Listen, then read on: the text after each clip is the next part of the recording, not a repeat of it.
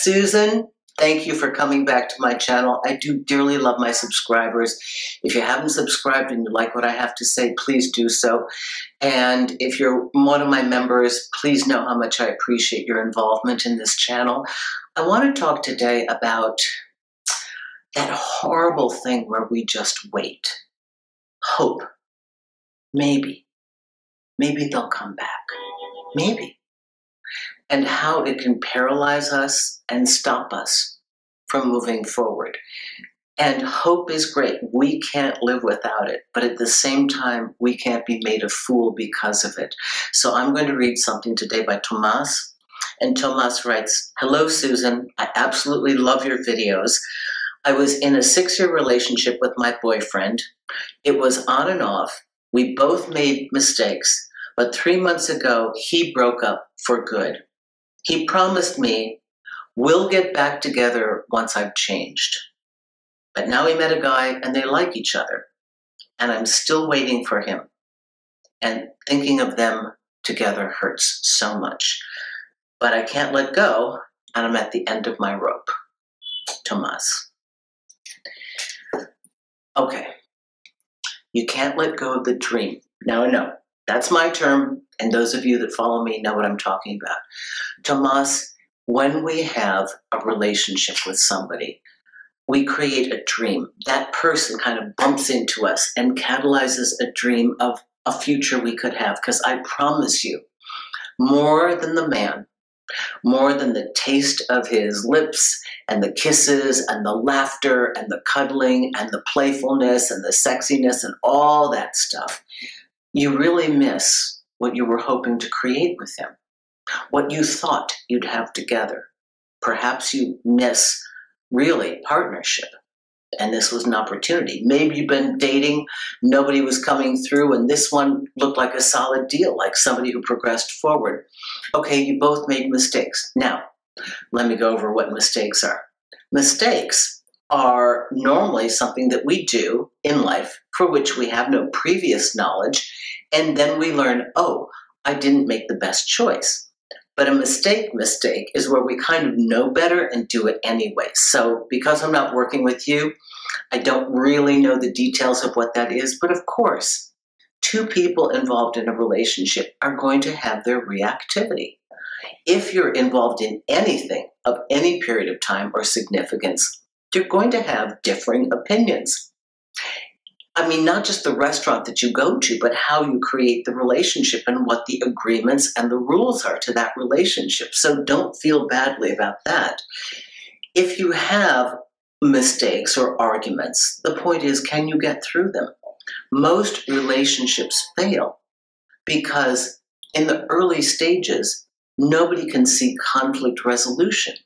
We go into these circular arguments that keep happening, and one or both parties become very frustrated because they just don't feel like they're getting any traction. Nothing gets solved. The issues start mounting up, and now there's an association that the partner and this discontent that they're fused together, the feeling and this negative thing about the partner, yeah? So while you're waiting for this person to come back, understand he's off on a whole new discovery, and he is in the honeymoon stage. You cannot interrupt the honeymoon stage. I've told all of you that for so long. I know it's excruciating. I know. To watch them, everything inside you is going, I gotta stop it. I gotta stop it now. But you can't, because they are on that forward chemical, dopamine, testosterone high of getting together with this person. And again, because it's new, the person didn't get real with them yet. They didn't drop their guard and show them who they really are. So you lived in a relationship where you got to the point where you started having life get real, yeah? In this relationship where he's starting now, he hasn't gotten to that point. So for any of you listening, generically, you're waiting for your ex to come back and the torture of seeing them with somebody else. Let me tell you, I know you want to interrupt it, you can't. You have to let it play out. But you need to move forward. I know it's hard. I don't care if you take a fitness class or you change your diet or you take up rugby. I don't care. Do something. Get in a book club.